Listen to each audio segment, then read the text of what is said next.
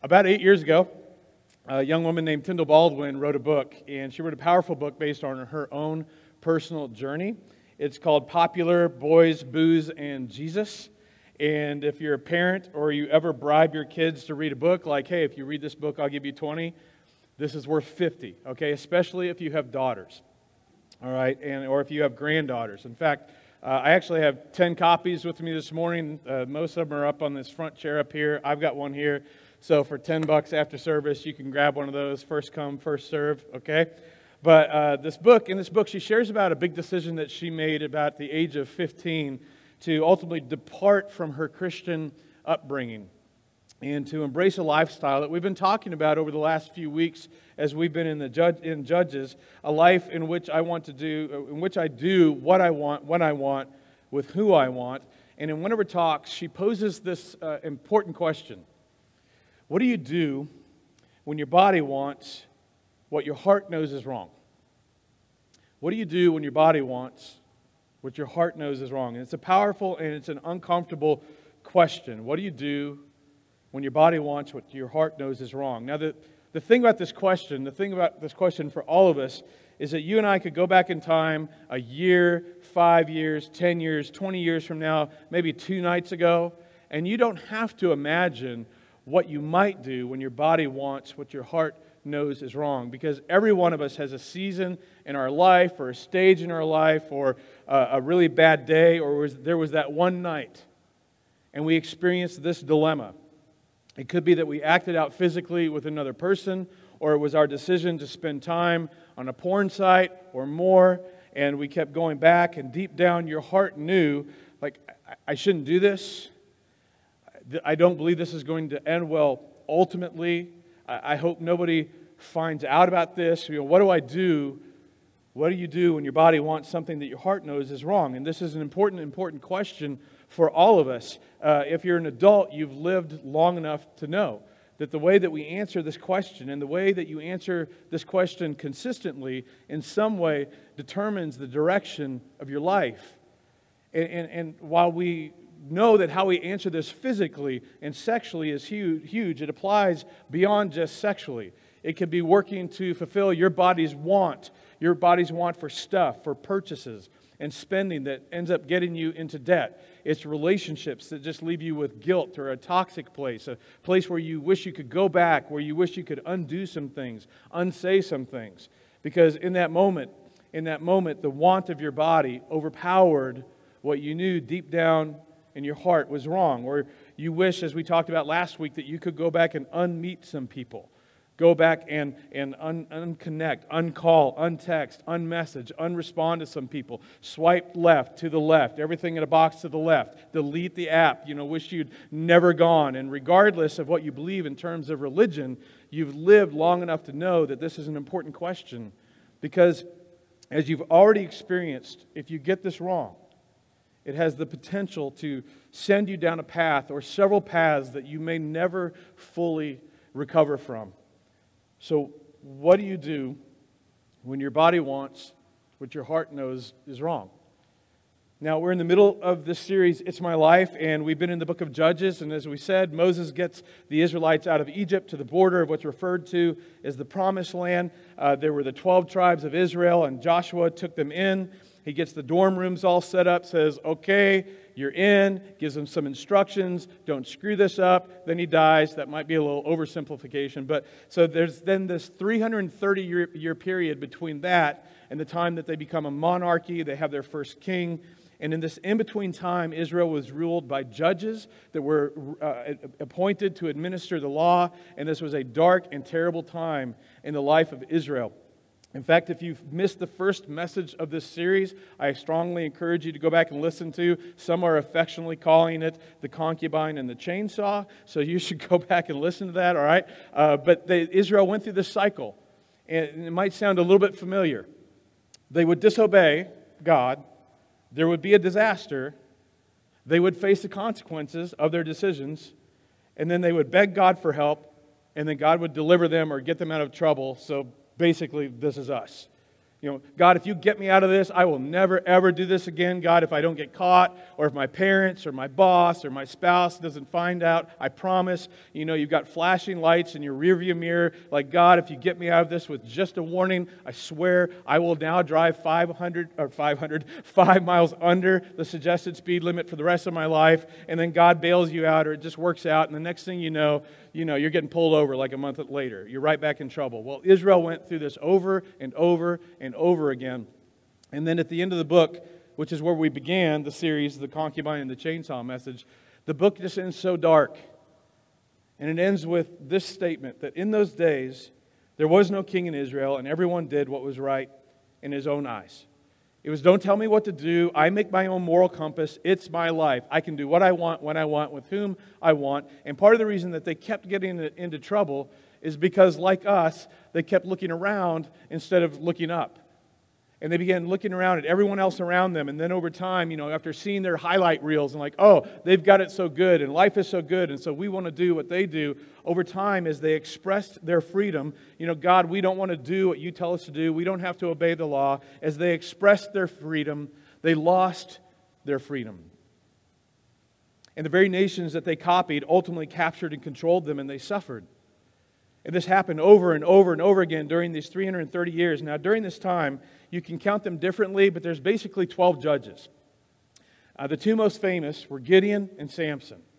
And even if you didn't grow up in church, odds are that you've heard these names. Next week, we're going to look at Gideon, but today, we're going to dig into the story of Samson. And the reason that he's such an important character and a person in the book of Judges, and to all of us, is because Samson was essentially a microcosm, or a reflection of what was happening in the nation of Israel, and in some ways a reflection of what's happening in our nation today, and in some ways it may be, as you hear this, in your personal world as well. Now, God had established and called and formed Israel, beginning really in Egypt, to ultimately be a light and a reflection of His glory and strength, that He was going to do something so dramatic with this slave state that it would just cause the world to take notice. And they were to reflect His glory to the nations around them. So God had a very specific purpose and plan for the nation. And in the same way, as we're going to see, He had a very specific plan and purpose for Samson as well. He gave Samson a very specific gifting and a role. In fact, he was going to be so gifted that he was going to attract a lot of attention. And then his purpose was to then reflect that attention back to God and say, hey, the reason why I'm so strong, the reason that I could do all of these amazing things is because God's Spirit rests on me. Just like Israel was to reflect, the reason that we're so blessed, the reason we have all of this military strength and might and influence is because God's Spirit rests on us. Our God is the one God and the one true God. Your God is not. Well, in the same way as Israel got off the path and purpose that God had for them, Samson did the same thing. And again, the problem that he had is that he kept looking around. And he saw how other men lived in these cultures around him, and he wanted to live like other men.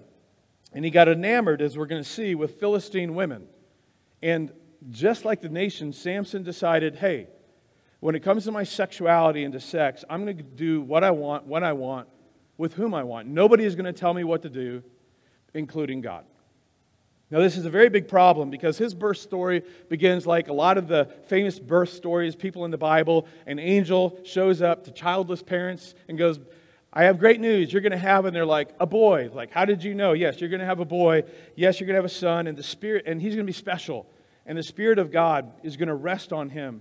And God is going to use your son. So you're to raise him differently because God wants him to be separate and to be called out and to do extraordinary things. So the angel of the Lord says to Samson's parents that he was to take what was called a Nazirite vow. Now, this is not like Nazareth. Okay, that was a place. It's a Nazirite vow. Some of you have heard of this. Basically, with a Nazirite vow, he was to not do three things. He must not drink any grape juice or wine. He must not touch anything dead, which, like, how do you live your life, not touch anything dead? Do you, like, wound mosquitoes and spiders? I don't know. And he must never cut his hair. Now, the thing with a Nazirite vow is in ancient times, this was generally something someone decided to do for themselves. Like they're going through a rough time and they want to get God's attention, so they're going to take this vow. So they would write off wine, they wouldn't touch anything dead, they wouldn't cut their hair. And generally, a Nazirite vow lasted about 30 to 90 days. So in Samson's case, it's like poor kid. I mean, the parents tell him from a young age, hey, by the reason we're not cutting your hair isn't because we want to be those parents where you're stylish and we're afraid to cut your hair because you lose your babyhood. It's none of that. It's like, no, an angel of the Lord showed up. You have a Nazirite vow that is part of your life, not for 30 days or 90 days, but your whole life. So he didn't get to decide this. But he did get to decide whether or not he was going to lean into it and respect it and honor it and be faithful to what God had called him to do. So as a teenager, he essentially becomes a border patrol guy between the land of Israel and the Philistines down close to the coast. So he's around other men, young men his age, but they realize that Samson is something special because he's got this extraordinary strength. Now this is something important because for some of you, many of you, you've heard this Bible story and the story of Samson, or you grew up in church, and when you hear this story, somehow you think of this like extraordinary big guy with like rippling muscles. But the problem is, when you meet a really large guy with huge muscles and then they're able to do something extraordinary with their strength, I mean, nobody's surprised. Like nobody goes like, oh my gosh, I can't believe he could pick that up, or he was able to tear that phone book in half. It used to be a thing we used to use with paper. Whatever. I can't believe that. No, odds are he probably looked like me. You know, because if I did something really extraordinarily strong where you like, whoa, like God must be with him. It was that sense of him. I mean, just look at him. So odds are Samson didn't look extraordinary. But the text says that when the Spirit of God came on him, he could do extraordinary things physically. So as a young man, he was immediately recognized as a leader and eventually became a judge. And so as a young man, he's essentially a border patrol agent between Israel and the Philistines. And this is where the story begins to become interesting, because as he worked on the border to defend the country from the Philistines, he became enamored with Philistine women. And once in a while at night, he'd creep across the border. He'd go down into these border towns. He would hook up with Philistine women. And the problem was, number one, this is the enemy. And the second problem is the Philistines hated Samson. He had cost them so much money. He had been directly involved in or assisted in the instrumental death of multiple thousands of Philistine soldiers because he was such a strong warrior and a great leader. But over and over and over again, he found himself in trouble with Philistine women. In fact, the very first thing that we learn about him, other than his birth, is that he went down to Timnah, where he saw, and that's where it all begins for most of the regrets that we have in our life. He saw there a young Philistine woman. And then after crossing back from the border, back from where he should never have been in the first place, he goes to his mom and dad. He says, I have seen a Philistine woman in Timnah. Now get her for me as my wife. It's like, what? We're at war with these people. Like, you shouldn't even be down there with these people. Samson, you know better. Now you've gone there and you've seen this woman and you want your parents to risk their lives to go find this woman for you. His father and mother replied, as a parent, I think this is just such a parent. Isn't there an acceptable woman among your relatives or among your people? Must you go to the uncircumcised Philistines to get a wife? Now this was a dig, because it's like, look, they're not even part of God's covenant. They're not part of our people group. They're not God's people. Samson, come on, your birth was predicted by an angel. You've been called by God for something special. He set you up for something big. If anybody shouldn't be getting involved with Philistine women, it is you. But you want us to go get you hooked up with this someone that's not even of our race. This is against the law. I mean, this is against the law of Moses and Joshua. Right before he died, he said, hey, don't marry their women, okay? And it wasn't because God was against interracial marriage. It had nothing to do with that. It's because it's like someone from KU meeting someone from Wichita State. And then they get married. And they bring all their idols with them. And they merge all of the sweatshirts and hats and all this and paraphernalia and have this mixed thing going on. Okay, in a similar way, the problem was when you married outside of Israel, everyone brought with them their household gods that weren't real to begin with. So the parents say, look, can't we find you a nice, sweet girl here at home? But Samson said to his father, get her for me. She is the right one for me.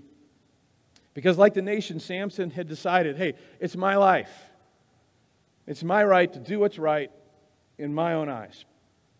But of course, the story ends in tragedy. He goes down into the nation. He's with the Philistine, in the Philistine territory. He's surrounded by Philistines at this wedding. They all hate him, but they're afraid of him. And of course, he ends up offending all of them. They kick him out of their country. They take his wife from him, marry her off to someone else. But then later on, because of her association with Samson, she's burned to death.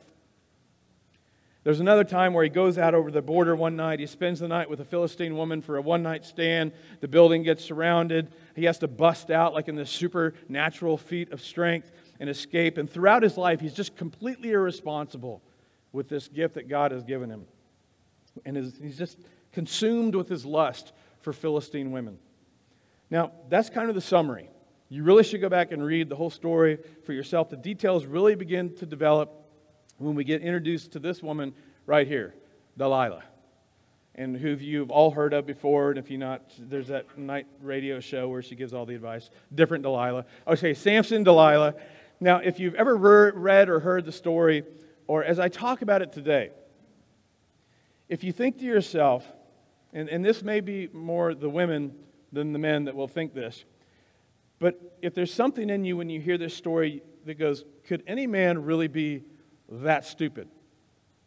Is it possible for a man to actually be so worked up in his desire for a specific woman that he would continue to make the same stupid decision over and over and over? And men, what's the answer to that question? Yes. See, the men we know, okay? So some of you are sitting with your wife, staying quiet, eyes forward. I get it. All right. But you read the story, and ladies, if part of you goes, no man would be that stupid, just know every man listening goes, well, because every man knows what I'm talking about. Because, men, like for nearly all of us, there's been some point in your life as a teen or as a man where you've gotten so worked up over a woman or the image of a woman or the idea of a woman that you've done some of the dumbest things in your life, right? You don't even like me bringing it up in church. Like, why has he got to do this? Okay, but because we look back and we go, how could I have been so stupid? Because sex is powerful. In fact, our desire for sex is probably the most powerful thing there is. It just drives us to do crazy things. And the reason, and ladies, I'm sorry, I know you're stuck with us, and I'm not going to say it's God's fault because, yes, God created us, but then sin came in and broke everything. But basically, what you're stuck with is men really just need three things because we're simple. We need food, sex, and occasionally a pat on the head. It's like, oh, that was so good. I saw it. You did good. I saw you, honey. Way to go, okay? See, this is all we need. And if we have to choose one of the three, we're going to starve to death, okay? So when I tell you this story, it's like there's no way any man can be that stupid. That the desire for a particular woman would drive a man to these extremes. Unfortunately, I'm just here to tell you it's absolutely possible. And it is not as rare as I wish it was. Now, ladies, I'm going to pick on us men for most of the time around Samson, but I just want to take a moment to say some things to the ladies, especially the single ladies, okay?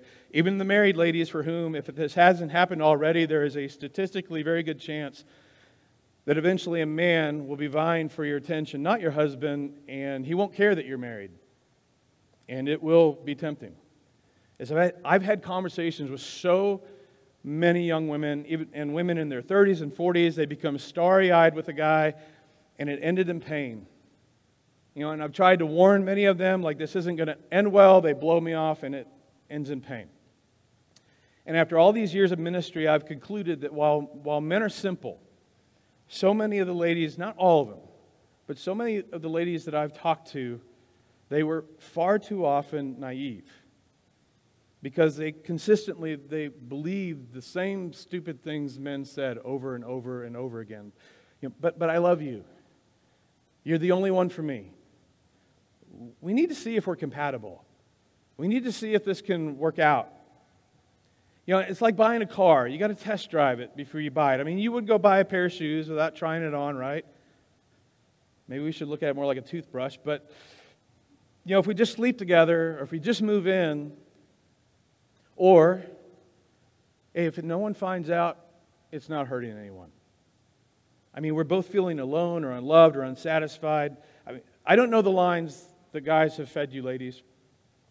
But men will figure out what to say when they're a man that is determined to do what he wants, when he wants, with who he wants.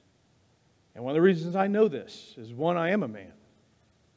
And secondly, because I've talked to so many women who look back at some of the decisions that they regret the most sexually with relationships, and they say, how could I have been so stupid? Because men said things that they liked. A man said things that were persuasive.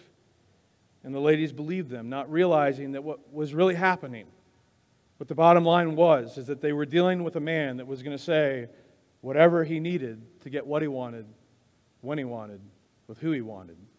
And you were the who. And in that moment, they did this without any regard to how this would affect you ultimately. But then at some point after they got what they wanted, things just fell apart. And now you carry it with you, or you may be in the middle of it right now. And I want so much better for you. And the God who loves you, no matter what the past, wants better for you. And the next generation of women that right now are in our Kids Life program back in the back, we and God wants better for them. And here's the most offensive thing I'm going to say all day to single women, and then we'll get back to Samson and abusing the men. Ladies, God designed your body as the dessert, not the appetizer. Okay? I've had so many conversations with women, with single women, hundreds of young women. I've practically pleaded with single young women to draw pretty strict lines when it comes to the access that they allow men to have to their bodies, until he stands before God, friends, and family and commits his life and all of his life to you till death do you part. Because that is God's perfect context for beautiful sexual expression. And as so many women I've talked to have learned the hard way or are still struggling to learn, if you keep serving your body up as the appetizer, then it should be no surprise that guys aren't sticking around for the main course. But they struggle to realize that the common denominator can actually be found in the mirror. And one of the other things women are increasingly struggling with is porn. And again, I've worked with literally thousands of young women, and the research affirms my experience, especially with the instant access that they have. They're finding, girls and women are finding themselves addicted to porn and exercising their freedom to choose. Now they can't stop what began as recreation or as release, but now they can't break free because sex is a powerful thing. God created it, and it's a wonderful thing. But if you get outside the bounds for what God created it for, to be, it's just destructive. And you don't have to be a Christian to believe that. You just have to live a little. Live a few years. Now back to the story of Samson abusing the men, okay? Sometime later, Samson fell in love with a woman in the valley of Sorek whose name was Delilah. And once again, creeping around at night in areas that he shouldn't be, he goes down and he meets another woman, and this isn't just a one-night stand. This is like, oh my gosh, this is the love of my life. She's the one. I mean, yeah, I know my first wife got burned up and everything, but this is the one, okay? And well, the rulers of the Philistines find out that Samson's like all enamored with Delilah, so they went to her and said, hey, see if you can lure him. And now you got to think about that word. My grandfather was a professional fishing guide. You know what a lure is? A lure is something that looks real, but it's not. And you wiggle it around in front of the fish, and they go, oh, good. And then they go, oh, bad. Okay, so this is the lure. See if you can lure him into showing you the secret of his great strength and how we can overpower him, that we may tie him up and subdue him. Each one of us will give you 1,100 shekels of silver, which translates into about $100,000 in current terms, okay? Figuring inflation. So Delilah said to Samson, tell me the secret. Tell me the secret of your great strength and how you can be tied up and subdued. And I say it like that because I don't think this was over dinner or coffee, okay? I'm pretty sure there was some candlelight, a little Kenny G, Sade in the background, in the bed, clothes on the floor. Baby, tell me how you can be tied up and subdued. Now, this should be his first clue, all right? It's just like, you want to know how I can be subdued? So Samson answered her, because as men, we never grow out of being junior high. Like, oh, let's have some fun with this. So Samson answered her, okay, if anyone ties me up with 7 fresh bowstrings that have never been dried, I'll become as weak as any other man. And you think, Samson, what are you doing? God has set you up for amazing things. Why would you even consider letting someone know how you could become just like any other man? Well, then the rulers of the Philistines brought her 7 fresh bowstrings that had not been dried, and she tied him with them, with men hidden in the room. Don't want to think about that too much. She called to him, Samson, the Philistines are upon you. But he snapped the bowstrings as easily as a piece of string snaps when it comes close to a flame. So the secret of his great strength was not discovered. And then, though this should have been the end of the relationship, then Delilah said to him, Samson, you've made a fool of me. You lied to me. Okay, time out. Of course he lied to you. You're trying to deceive him. It's like, this is a great relationship. Come now. Tell me how you can be tied. So he says, okay, it wasn't bowstrings. It's new rope. If anyone ties me up securely with new ropes that have never been used, I'll become as weak as any other man. So strangely enough, the same thing happens. She gets him drunk. He passes out. He's all tied up with new rope. Surprise, surprise. She says, the Philistines are coming. The Philistines are coming. He jumps up, boom, breaks the ropes. Just does what he's always done. And you think, Samson, what are you doing?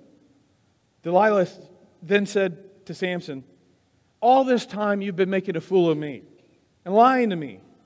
Tell me how you can be tied. And this is, again, what is happening? You keep waking it up, and it just so happens that the very thing that you told her has happened. Are you so stupid? Yes. But he's not stupid because he's Samson. He's stupid because he's a man. Okay, so and she's just that beautiful. She's offering whatever she's offering to him physically, sexually, with her body, and it just overpowers his common sense. And it also overpowers his desire to be great as God has set him up to be. So now he gets danger close. Okay, here's what you need to do. Weave the 7 braids of my hair into the fabric on a loom and tighten it with a pin, and I'll become as weak as any other man. So sure enough, while he's asleep, she does this. She cries out, the Philistines are coming. He wakes up, tears everything apart, walks out, and just does what he's always done up to this point. Then she said to him, how can you say you love me? How can you say, you won't even confide in me? It's like, ladies, I don't even want to read this verse. Like, you have no idea how much, you have all the power, okay? So here's Delilah. It's like kind of having a pity party. You don't love me. You won't confide in me. This is the 3rd time you've made a fool of me, and you haven't told me the secret of your great strength. And with such nagging, okay, don't be mad at me. It's in the Bible, all right? With such nagging, she prodded him day after day until he was sick to death of it. So finally, he told her everything. See, when my people see my long hair, they know that there's something special about me. When they see my great strength, they know that the Spirit of God resides on me. But I love you, Delilah, and I can't take it anymore. So here's what I've never told anyone. No razor has ever been used on my head, he said, because I have been a Nazirite dedicated to God from my mother's womb. God has called me and set me up for something special and amazing, but if my head were shaved, my strength would leave me, and I would become as weak as any other man. So she gets him drunk, he goes to sleep, and he wakes up with a haircut. And we're told, she yelled, the Philistines are upon you, and he got up expecting to do what he'd always done, but the Spirit of God had left him. And the Philistines seized him. And they gouged out his eyes, which had been his problem from the very beginning. And they bound him in bronze shackles just in case. They took him down to Gaza, where they set him to grinding grain in prison, and he dies in shackles as a prisoner. How could anyone be so stupid? But it's simple. Because when you or I determine it's my life, I'm free to do what I want, when I want, with whom I want, who I want. I'm free to do what's right in my own eyes. It's my life. When you give into the kingdom of covet and ignore the kingdom of conscience, if you've never yielded your life to your Creator God who loves you, eventually, inevitably, you will get yourself into trouble, and eventually and inevitably you will do stupid things. And sooner or later you look back and suddenly it's as clear as it could have ever possibly been. And you ask, how could I have been so stupid? Now, here's why I told you this whole story. And this is so key. Do you know what God wants to do in and through your life? The answer is no. You don't.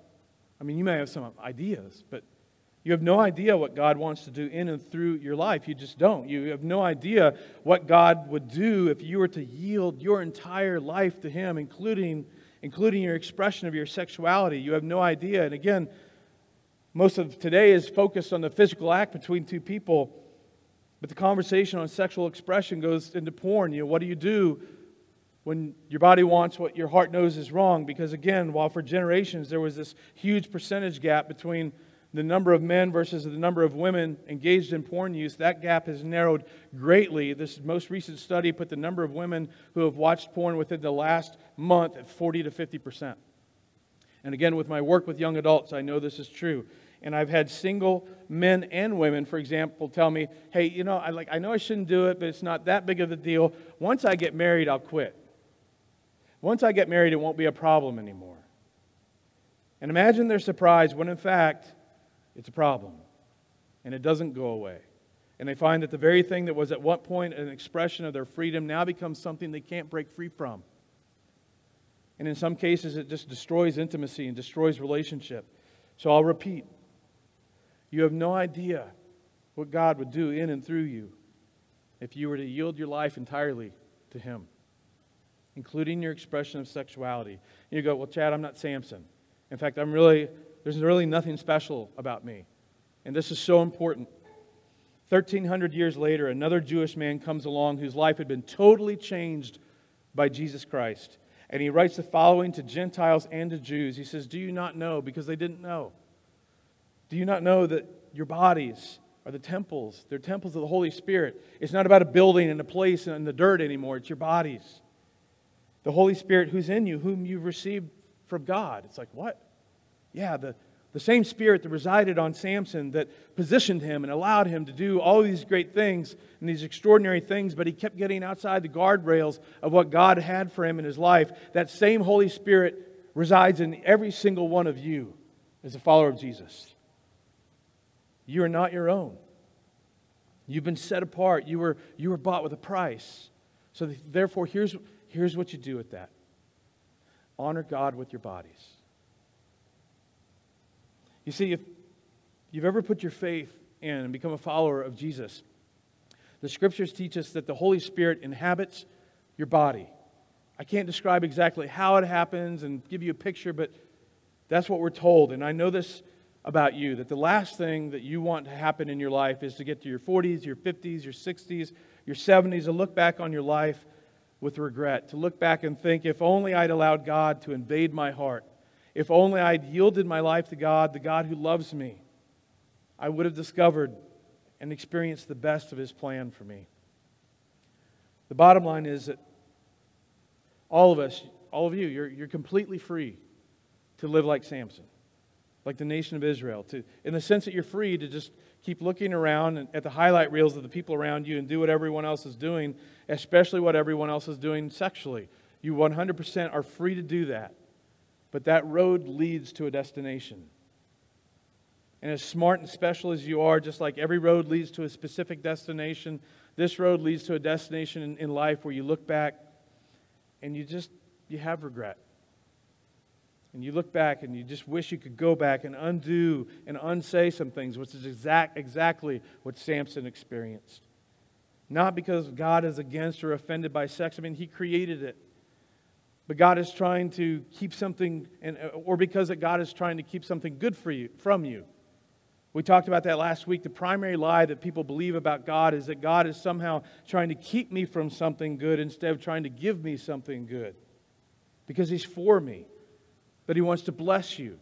that He wants to protect you. He wants to protect you from the mental and emotional and physical complications that come from sex outside of its designed context. He's trying to protect you from the awful conversation like the one that I had to have with the woman that would ultimately become my wife, where we had to sit and have that uncomfortable dialogue, disclosing our sexual history, wishing desperately at that moment that we could look at one another and go, "You're the only one." The last thing that you want to do is trade in the potential or the incredible potential that God has for you for just a few minutes or one night or a weekend or a week or a season of your life. You know, I can't even remember her last name, or I don't even remember his first name. It was just spring break. It was just a night at the pump house. We went out afterwards. It was just one night. You know, deep down I knew that I shouldn't, but I gave in to what my body wanted, that my heart deep down knew was wrong, but I just covered that up with alcohol. Or there's the experience of seeing the look in your boyfriend or your girlfriend or your spouse's face when they discover or they experience the consequences of the secret grip of porn in your life. And if you don't know this already, you discover it eventually, that there's nothing like sexual sin. There's nothing like sexual sin to derail you. And the irony is, just about any other kind of sin you can almost completely put in the rearview mirror of your life and move on. You know, you can get forgiveness, you can apologize, you can pay them back, maybe do a little time. But you know this, when it comes to sexual sin, it's like it just tends to follow you around for the rest of your life. Sex is more than just physical. I mean, this is why, for example, one of the most difficult traumas to overcome is sexual trauma. So what would we expect the Heavenly Father who loves us to say to us? He would say, I'm not trying to keep good things from you. I'm trying to give good things to you. And I don't want you to sacrifice your future or sacrifice your future potential for something you're going to regret. So we'll end with just going back to the question, what do you do? Or what are you going to do? Or maybe from this point forward, what would you plan to do when your body will inevitably want what your heart knows is wrong? And your answer to this question will be decided by whether you're determined to live from the inside out or the outside in. By whether you've yielded your heart to God to say, "God, renew my mind, renew my conscience, help me see and respond as you see would have me respond, so that from this day forward, instead of doing what's right in my own eyes, I'll do what I suspect is right in my own yielded heart and how you're leading it." And just know that this tension is going to be with you for the rest of your life, just like it's been with me in my life and will be with me for the rest of my life. But because God loves you and He loves me, He's called you and me in this area to be different from everyone else because He loves us. So would you be willing in this area, your expression of sexuality, to yield this area to your Heavenly Father?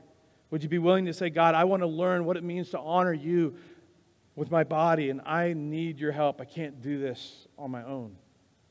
And if it scares you because you know you might have to change something or share some uncomfortable information with someone or get some help to break some patterns, to break free, that it's going to be hard. But what should be scarier is living the rest of your life without yielding this area, because you're old enough to know that it will just lead to regret and hurting some of the people you love the most. Secrets always come out. And it always affects the relationships that matter the most, in one way or another. And I am right there with you. So my hope is that you'll learn, that I'll learn to truly pay attention. To pay attention and keep paying attention to that still small voice of God speaking through your yielded heart and giving you a kingdom conscience. Let me pray for us. Father, I'm humbled and intimidated to stand up here and talk about this today because I know the struggles in my life. So we are all in this together. So I ask for all of us that you guard us in this area, that you strengthen us in this area, whether we're single, whether we're married, wherever the tension points are, where our sexual appetite leads us in a direction that is away from you, I pray for everyone here and myself that you would strengthen us, that you would get a hold of us and lead us, and that you would also give us the courage to do whatever it is that we need to do to guard in this area, to break free in this area, to break free finally in this area, to stay free, that we would lean into one another in relationship, in authenticity, in not pretending. But God, we need your Spirit. As Jesus said, you would send a helper. We're asking for that helper, for the strength to do that and overcome. And Father, I pray for those that are listening to my voice, that they just carry so many wounds from their past, from this area. God, I pray that you would just release them, that you would give them confidence of your unconditional love and grace, and that they are cherished by you, and that there is nothing in their past or present that can separate them from your love, and that they would feel that to the core of their soul. I pray all this in the name of Jesus. Amen.